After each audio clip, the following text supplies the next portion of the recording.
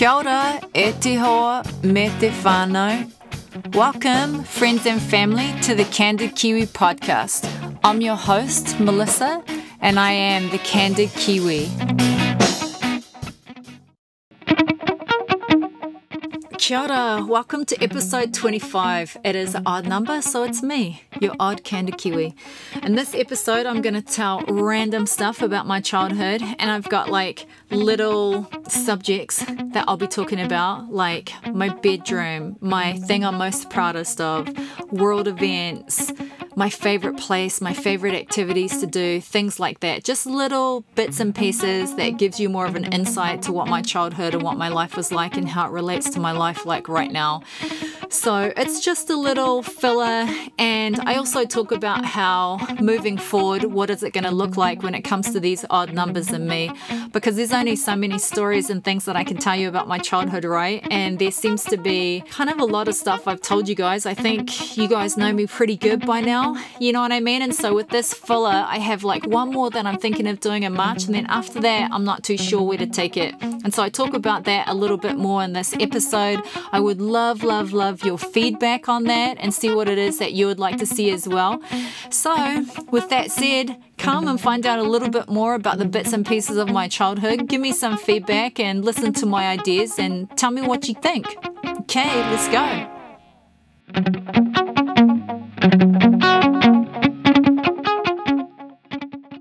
Kia ora, welcome. Thanks for being with me. And I kind of like have told a lot about my story, you know, and I feel like you all know me pretty well. And I thought about what to say this month, and usually I have a plan and I listen to my heart, and I always know what I'm going to do and say. And this month I've kind of started slowing down with my stories because maybe there's only so many stories that I have. I don't know. I think there's not, I just can't be telling you guys little stories about my childhood forever, I guess, unless people would like to hear specific things. Not that my story is finished by any means, but I've almost come to a point where I'm wondering where to take my part of the journey, you know, my podcast when it comes to posts that are from me. Today I'm going to talk about a few pieces of my story and childhood, and then I'm thinking I can take my turn in one of two ways. Number one, I can just start doing other stories fully and not share anything else, I guess, when it comes to me. Or number two, I can continue to talk about different parts and thoughts of my story for that month. I am thinking that maybe whatever I've been thinking or feeling that month, or a part of my story for that month, rather than it be about my childhood, be it more about things that I've been meditating on or thinking about. I don't know how you feel about that, or even how I feel about that. I'd love your feedback about that, about what you think and what you'd like to see on the Candid Kiwi on my end or my part. And I don't know, like how you feel about that, or because statistically, other people's stories get listened to more than my stories, and I know that my stories aren't as exciting for the most part as some other people's stories, but still I know that there's some people out there that like to listen to my stories as well. So I don't know. I would love your feedback and your thoughts on where I should start taking my part of my story and my journey on this podcast, and I'll keep praying and meditating on what it is that I need to do for my part as well. And I've got one more idea that I'll share in March, but after that, I don't know. I'm not sure, to be quite honest, guys. So yeah, let me know what you think. So, at the end of the day, this podcast is a podcast of stories to help us feel connected as humans to each other. I think we need that more than ever still. I think that there is a lot going on, and I don't see it calming down anytime soon. People are getting upset around the world, and I don't know, I just think more strongly than ever that I need to push forward with this podcast and with mine as well as other stories to try and help us to see each other as human. You know what I mean? That's why I started it, and I'll continue to move forward with it. Whether or not I continue to move forward with an episode about my thoughts or just start doing episodes with people, soon, that's to be determined, I guess. Let me know. So there's little bits and pieces of my childhood that I think I'd throw in there that relates to everything. So this is kind of going to be a hodgepodge of different things as I try and come down to a point where, because you kind of know where I live, where I come from, who I am, my children, my family, my upbringing, my body story, my food, my father, my trials, my ups, my downs, my siblings. You know, you've kind of gotten a good idea about who I am as a person and part of my story. So really for today, this is kind of like a sum up of little bits and pieces that I've kind of missed out and stuff that will help you to get to know me a little bit more and maybe us move forward together in this journey that I'm doing. And I want to tell you that I really appreciate you listening and your support and for all of that as well. So I'll tell you like little things that I'm going to be talking about and then move forward so you're not just like, whoa, that was a massive switch. So I'll let you know that I'm going to start off with my bedroom and what my bedroom was like so that you know, okay, so she's talking about her bedroom and then I'll say, okay, activities, my favorite activities, stuff like that so that you're not like lost when it comes to my narrative. So let's get into those little bits and pieces. So first of all, I was thinking about my childhood and some things, and my bedroom was a shared bedroom my whole life. And I think I've kind of told you that the only time I've ever been myself is about a year after I get back from my mission and before I got married to Drew. The rest of the time, I've shared a bedroom. So for 23 years, and then I had a year to myself. And then from 24 years old to 44 years old, I've shared a bedroom, you know. And to be honest, for me, it was the best thing. My sister and I are still best friends to this day, and I think part of that is due to sharing a room our whole childhood, hence why my kids share a room. We have an extra room in our house that a child could technically have, but we have 2 boys and 2 girls, so it simply works for them to share a room for now. I'd like to think it'll be helpful to my children's friendships like it was for mine and my sisters, and that's all I know really. Did my sister and I fight? Yeah, all the time. Did we put like a big duct tape line through the middle of the bedroom at one stage because we were so upset at each other? Yeah, you know we did. But I think that's part and parcel of learning how to navigate, how to share, and how to live with people that you like and don't like and that you love and don't like some days, you know what I mean? And all of that I learned through sharing a room, and therefore I think it's important for my kids to learn that too. Am I doing them a disservice or a service? Who knows, right? I don't know. I'm just doing what I know and what I think is right for me. I know there's a ton of kids out there that have their own rooms. I don't know what's right or not. I'm just doing me, right? You do you. New Zealand rooms don't always have a wardrobe or a closet. So a lot of my rooms didn't have, you know, a closet or what we would call a wardrobe. So everything was in drawers or a stand-up wardrobe. Like, you know how that stand-up wardrobe is in The Lion, the Witch and the Wardrobe movie? Kind of like it's not a part of the room, it's its own piece of furniture. We kind of had that. So consequently, I found it weird that Drew hung up his t-shirts, but he was brought up with a closet in his room or a wardrobe in his room, you know? And so it's just different. And to this day, all my t-shirts are in my drawers. It's taken me a lot of practice to hang up certain clothes because I just had, you know, drawers and everything went in my drawers. And so that was a little bit of a difference. Why New Zealand doesn't have built-in closets or wardrobes, I don't know. It's just the way it is. I can't explain it to you. It's just how it is. And that's why we have, you know, those, I remember the, you know, upstanding or the not built-in wardrobe that we had being beautiful, man. And me and my sister would share it. I don't even know where that is. Where is it, Mum? It was in our Islington Street house. I loved it. It was awesome. Where is that? I have to ask my mum. My sister and I were in single beds, like side by side with a little gap in the middle, or bunks growing up depending on the room and how much room we had. None of the rooms were like super big. We always played games and always talked at night when we were supposed to be in bed.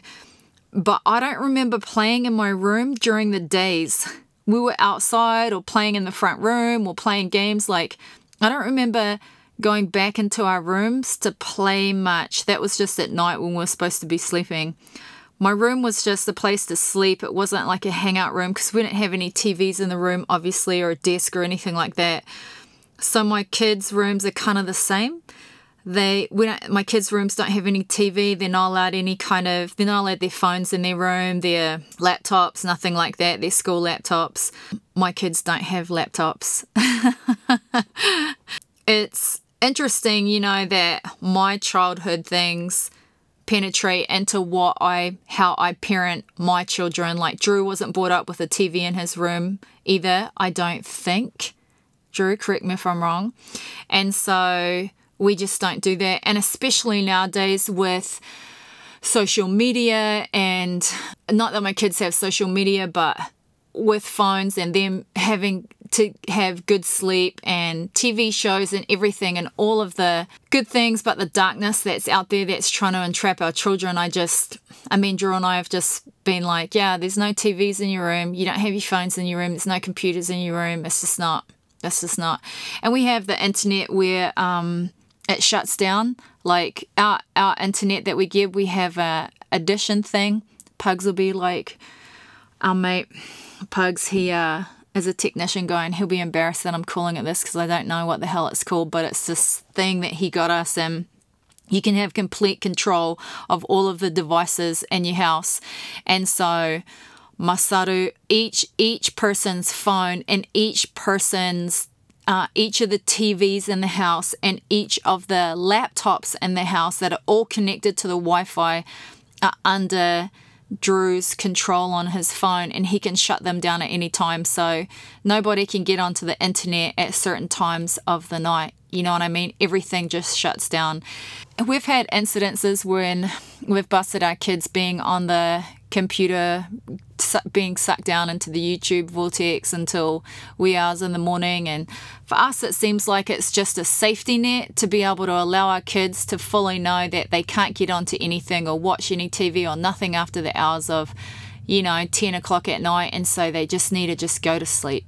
Kids and even adults are have highly addictive natures and stuff. And so for us, we're just trying to protect our kids' sleep and who they are the best way that we know how. You might have an opinion on that and think that it's wrong, and we're trying to balance that out. And I'm right up there in the front with the most imperfect parent that's just trying her best. You know what I mean? And so I'm just trying to do what's best for my kids and protect them the best way that I know how, because it would be super naive to think that your children aren't going to get addicted to their phones if you allow them to, because, they're kids. Their brains haven't developed properly. Of course, they're going to get addicted. And the algorithm, as we all know, in technology is to get them addicted, and they want them. And even though they don't mean to or don't try to look for it or aren't, they can't fight against big tech, right? And so me and Drew have to try and fight for them. So it's us trying to balance between giving them as much as they need so that they can go into the big, bad, beautiful world equipped with the best knowledge they know how to fight against that, but also protect them from themselves and be able to try and figure that out together. Only you and your partner, or you if you're single, or your partner can figure out what that looks like, right? So that's what it looks like for us. All right, so now I'm going to move on to my favorite activities. We did a lot of activities as children. One of my favorite activities was simply biking around. We had bikes and learned how to ride them real young, and Drew and I both were on the same page when it came to us kids learning how to ride bikes, that we would take off the training wheels, that we would never have training wheels. I never had training wheels growing up, I don't think. Maybe I did. I can't remember. I think they came off pretty quick if we did.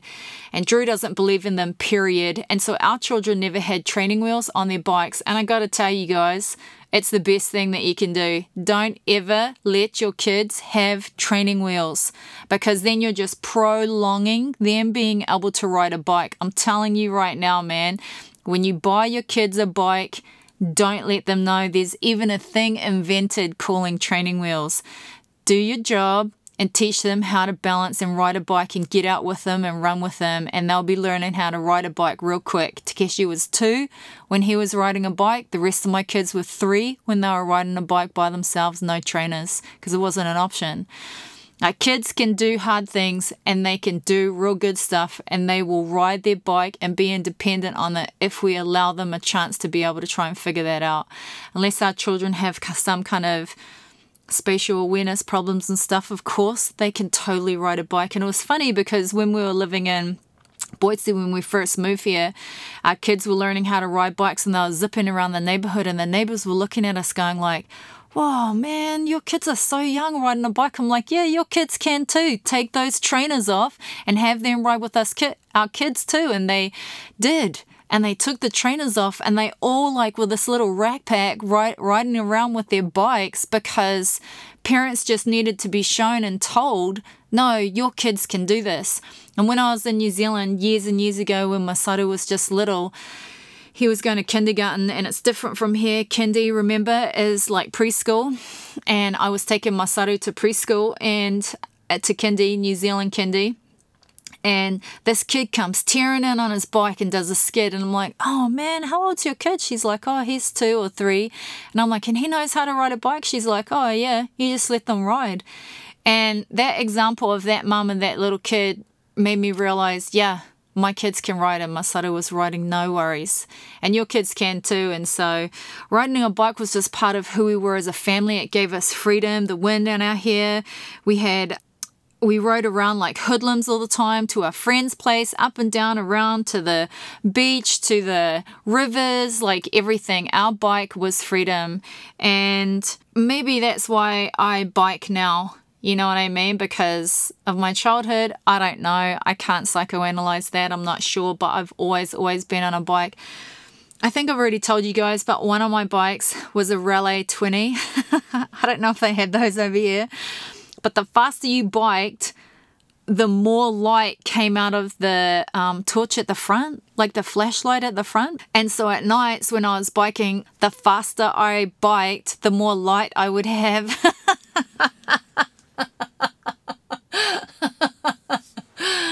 Oh man, I wish my kids could experience that science lesson and that. So we would like pedal and see how bright we could get that light, you know. It's just a little bit of a insight into how old I am and what my life was like in the activity of riding a bike. It was really, really awesome.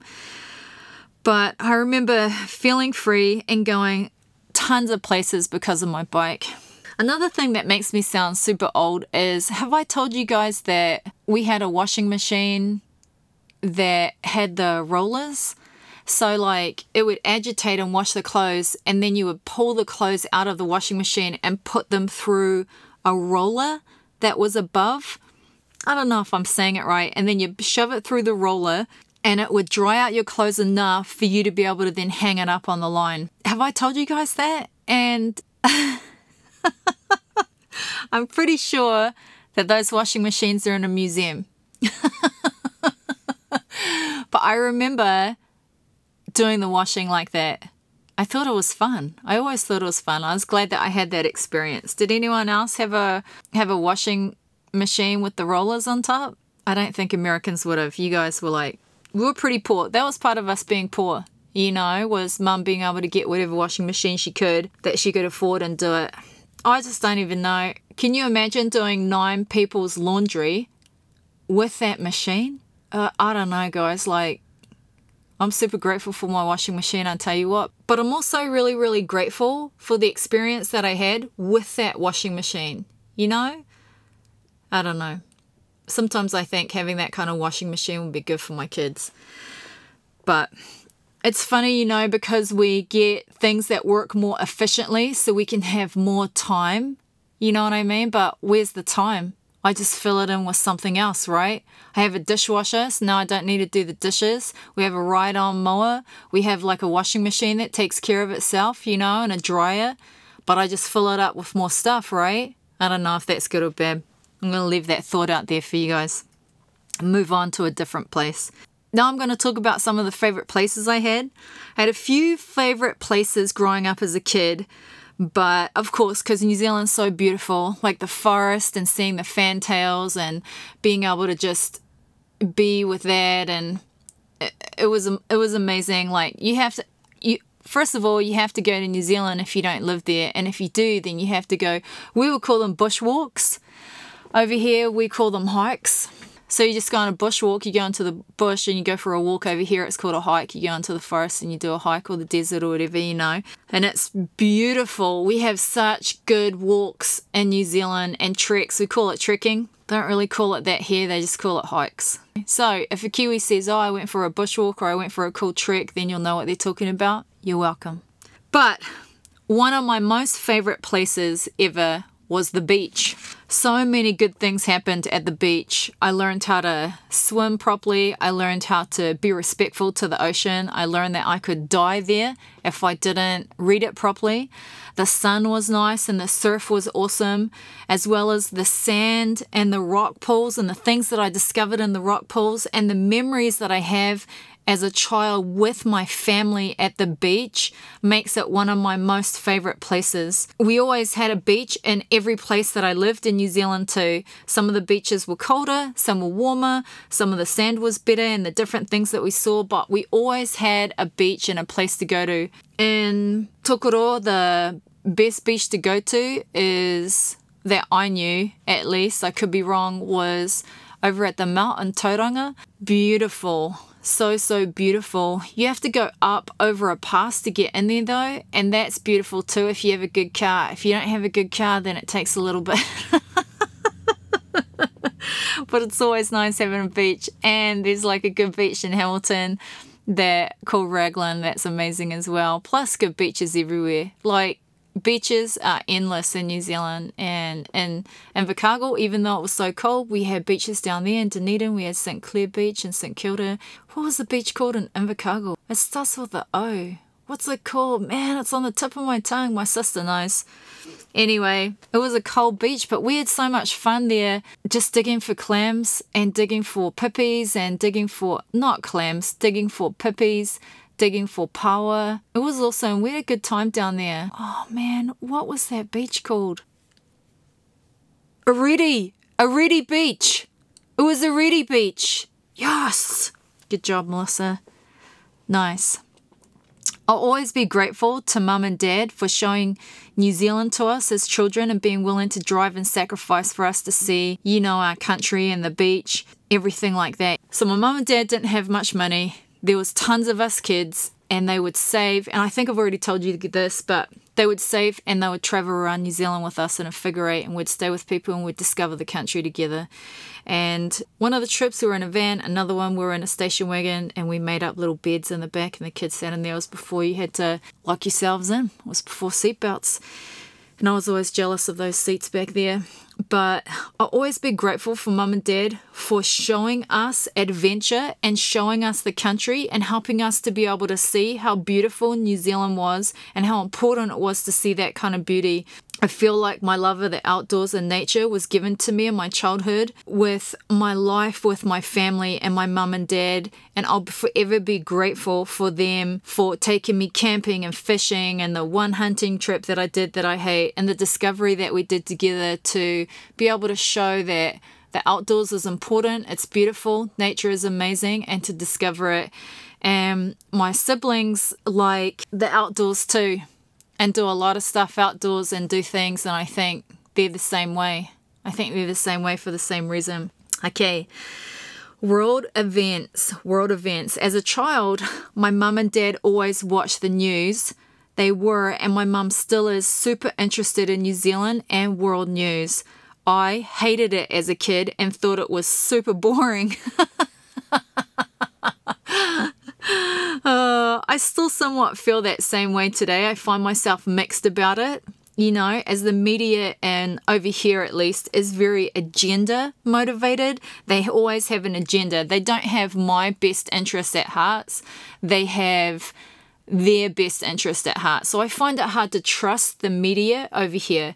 I just want news given to me factually without any opinion, and let me just figure out how I feel about that. Just give me the facts. So I don't really want to be part of that manipulation at all. And it's funny, as a child, we read newspapers too, and my parents got newspapers, and I remember my dad reading them and my mum, and they talked about the world news. And so I was totally brought up with it. However much I want to keep up with world events, though, I find myself dragged down by the negativity of it all. So I find it really quite triggering because I'm an empath, but I also want to know how things are going. But then I get triggered. I'm like, get upset that people are fighting, that people aren't happy, and that the unfairness of it, and just the tragedy that I can't. And so I get pulled down by it. So it's hard for me to be able to figure out what my feelings are about the news, But my girlfriend Natalie, she told me about a place that simply gives you the facts in an email in the mornings. And so I figured I would try that. And so far, so good. So far, it just gives me the facts. There's no agenda in it. There's no opinion about it. They just say, this is what's happening in the stock market. This is what's happening in Russia. This is what's happening with the president. This is what's happening in Canada. This is what's happening in the Olympics. You know what I mean? And so I really appreciate that. So far, I haven't been triggered by that news forum. And so I'm going to keep being informed by them and keep figuring out how I feel about that. But so far, so good. So thanks to my mate for giving me that, Well, I'm not like my mum and dad in this way, loving the news. I was brought up that way. Drew's parents, funnily enough, also watch the news religiously as well, yet Drew doesn't watch it either. Isn't that interesting, guys? Both our parents were hardcore into the news, hardcore, and still are. Drew's parents watch it all the time, but me and Drew came together and we've never sat down just to watch the local news together. So it's kind of funny that we're the same way. So our children haven't been brought up with the news in their lives, and I'm not sure if that's a good thing or a bad thing, but it's just the way that it is. I guess time will tell the effect that it'll have on my children. We talk about world events, and maybe I should do a better job of reading them what's going on in school, shows them like CNN 10 and different stuff, and they get told stuff at school, and we're always open to discussing it all the time and stuff, but we just don't have, to be quite honest, we don't watch much TV, period. Like, it's not just the news, it's any, like Monday through Friday, we're not watching much TV. Like, we'll watch movies on the weekends and the kids will catch up with stuff, but we're so busy with different things. And I don't want to use the word busy, but I mean, they just have stuff to do, like there's homework and we have family time, and quite frankly, I'm not interested in turning the TV on during the week, to be honest, and that includes the news. So nothing actually gets watched. It's not as if the news isn't getting watched and we're watching dribble on TV. We're not. Nothing's getting watched, to be honest. So we're just not super big TV watchers, so we'll see.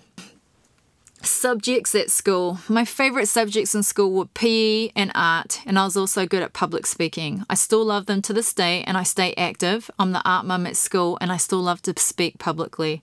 I love to discover ways that feel good to move my body. I love to dance, stretch, lift, bike, climb, hike, swim, and more. I'm actually learning how to ski right now, and the jury's still out on whether I want to continue to do it. I've had 2 lessons and I've got 2 more, and the first was good and the second one I ended up crying.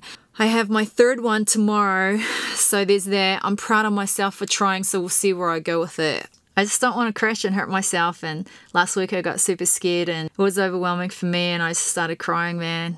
I don't know. Like I wanna ski. Like I wanna ski, but I just need more practice. You know what I mean? I've never put skis on my feet ever in my life. I'm 44 and I'm trying to learn how to ski. And in Boise, the ski fields aren't very nice to you. You've got the bunny hill, so the easy hill, and then you've basically got like steep terrain. And so I don't have any kind of middle ground to go from the easy bunny hill to like a middle ground route. It's either the bunny hill, yeah, you feel good. Okay, now go down this mega steep face. So, and I'm a total scaredy cat. So, but whatever. I think it's awesome that I'm trying, right? I really would love to get back into my art. I want to get back into painting. You know what I mean? I'd love to try some glass blowing, stuff like that. I love to be creative, but not in like a decorative house crafty way, like in a more like of a painting pictures, like creating something out of glass kind of way. There's a difference, you know what I mean? I mean, it's all creative, but I'm not crafty, I'm more arty. I don't even know if that's a word or a thing. Might be full of crap, but hopefully you understand what I mean. But when I'm doing art, I need a lot of time and peace and quiet, so it simply doesn't feel possible in this stage of my life to be able to paint. I would love to be able to have my own art studio and I know it would make me happy. And I'd love to go to a class at BSU or somewhere and practice and learn. That's a future dream of mine, to be able to be a yoga instructor and to paint. Doesn't that sound so crazy? You know what I mean? Have my podcast, but I don't know. Those are my goals, but it's not going to happen right now. I just need to settle down and do what I can. I'd also like to be a public speaker. I'd love to travel around and be some kind of motivational speaker, but I don't see that happening, however, so I'll stick to my podcasting dreams. I love, love, love public speaking. I love to be up in front of a crowd. I love to be able to teach and to be able to talk and to be able to share. I don't know if people like to listen, but I love to do that, and I would love to be able to have that opportunity to be able to do that. But I'm not anybody, like I don't have a master's or a PhD. I haven't had anything super tragic happen to me outside of just normal life stuff, right? I haven't written a book. I don't, basically, in essence, I'm like nobody. You know what I mean? And so there's no way someone's going to be like, oh yeah, everyone wants to hear from you, Melissa, because I'm a nobody, But that would be something I would love to do if someone would give me that chance. But so far, that hasn't come into my life, and I know that things happen for a reason, and I trust that. Driving.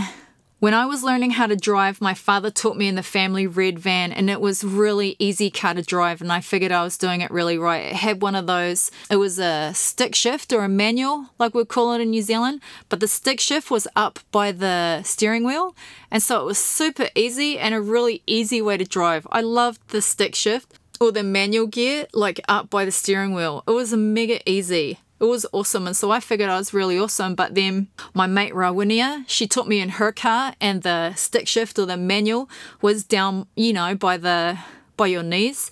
And bro, I was bunny hopping hard out, and I think Ra was really surprised at how useless I was. And she was being so patient, and she was like, Mels, it's just, you just need to eat. I mean, she was so good. She was the best teacher I could have had, but I think we gave up. I don't think I really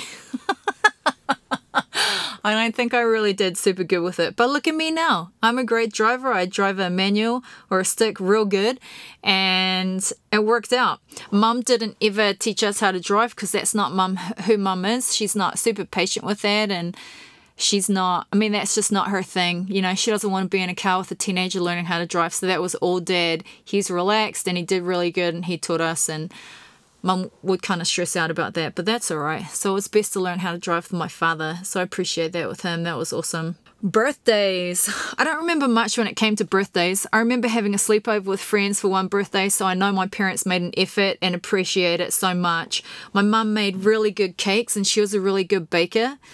I remember my 21st was a big party that I had before going away on my mission. It was a huge party and all my friends were there. It was awesome. Llewellyn and my brother blew the speakers, so that was awkward for a little bit.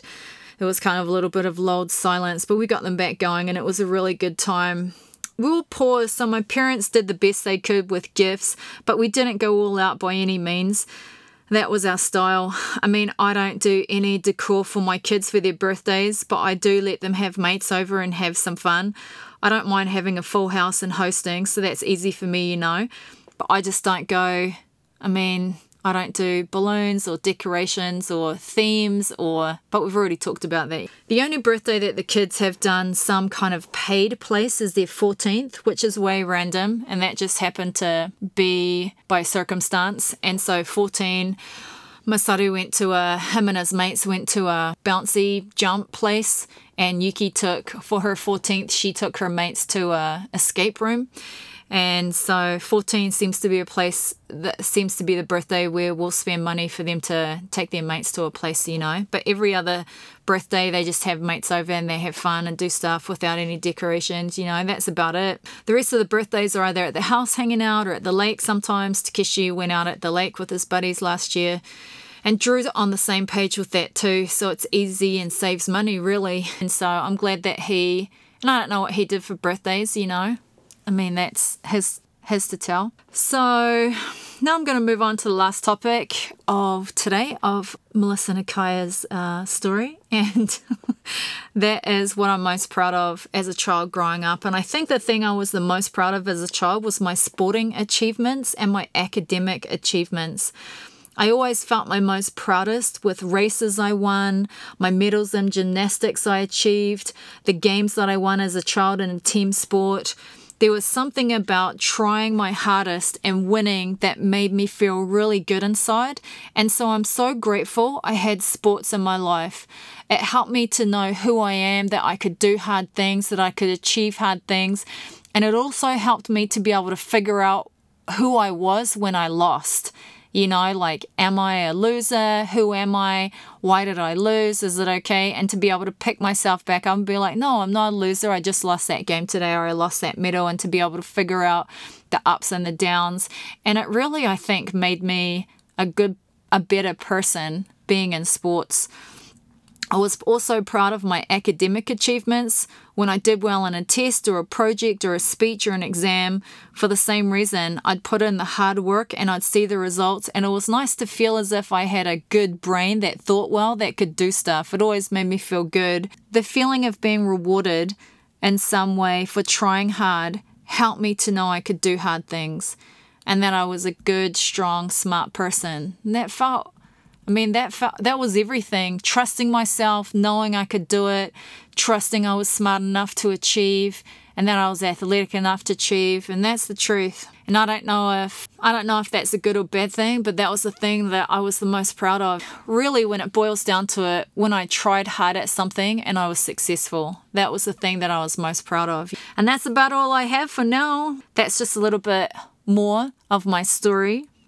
And unless you have any questions you'd like me to answer, hit me up with anything else that you'd be interested to hear. Otherwise, I'll try and move forward with one more next month and then try and figure out where I want to take this in the future when it comes to my stories.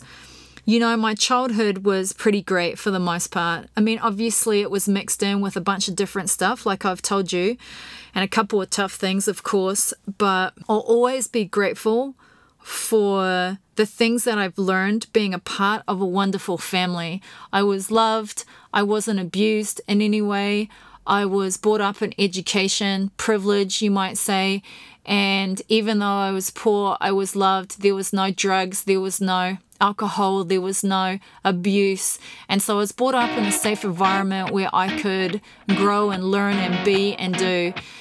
And I'm truly, truly grateful for that, so that my scarring is minimal and I only have a few things that I'm trying to this day, work through. I'm so amazed at people who have so much trauma and the work that they do, the continued work that they do in order to be able to get through that trauma. That's a massive example for me. I volunteer at a safe house for women who have been trafficked, and watching them in their lives try to voluntarily figure out how to move forward after the things that they've told me that have happened to them has been one of the best examples to me of my life that I can do it and that things are going to be okay. Those girls are beautiful, and the work that they have done to be able to stay off the drugs and to try and get their traffickers caught and to be able to be brave and to try and get their children back, whether that they are or aren't going to do that. I mean, that just comes from hard work and them having hope in themselves, and being a part of that has been an amazing journey for me as well, and I appreciate being able to be a part of anybody's journey and stories of greatness when it comes to all of us who are ordinary people with extraordinary stories. And that's my goal, guys, is to be able to, I'm an ordinary person. I don't know if my story is extraordinary, but it's certainly my story that I love to be able to share with you guys, and hope to be able to continue to find people to share their extraordinary stories with you, and information and education, so that we can move forward together and try and be better and better and better, right? I want to say thanks for being here with me in this journey, and I am going to love you and leave you. That's about it. Looks like we had about half an hour, 40 minutes worth of stories there. So that's more than what I ever thought I would give you. So looks like a success. And so I'm looking forward to the next guest that I'm going to have on. If I can get them, it's going to be a rough subject, but I think if we educate ourselves, then we can do better. So hopefully I can get them to come on and then we can talk about it more then. But thank you so much, and ka kite anō au ia koutou.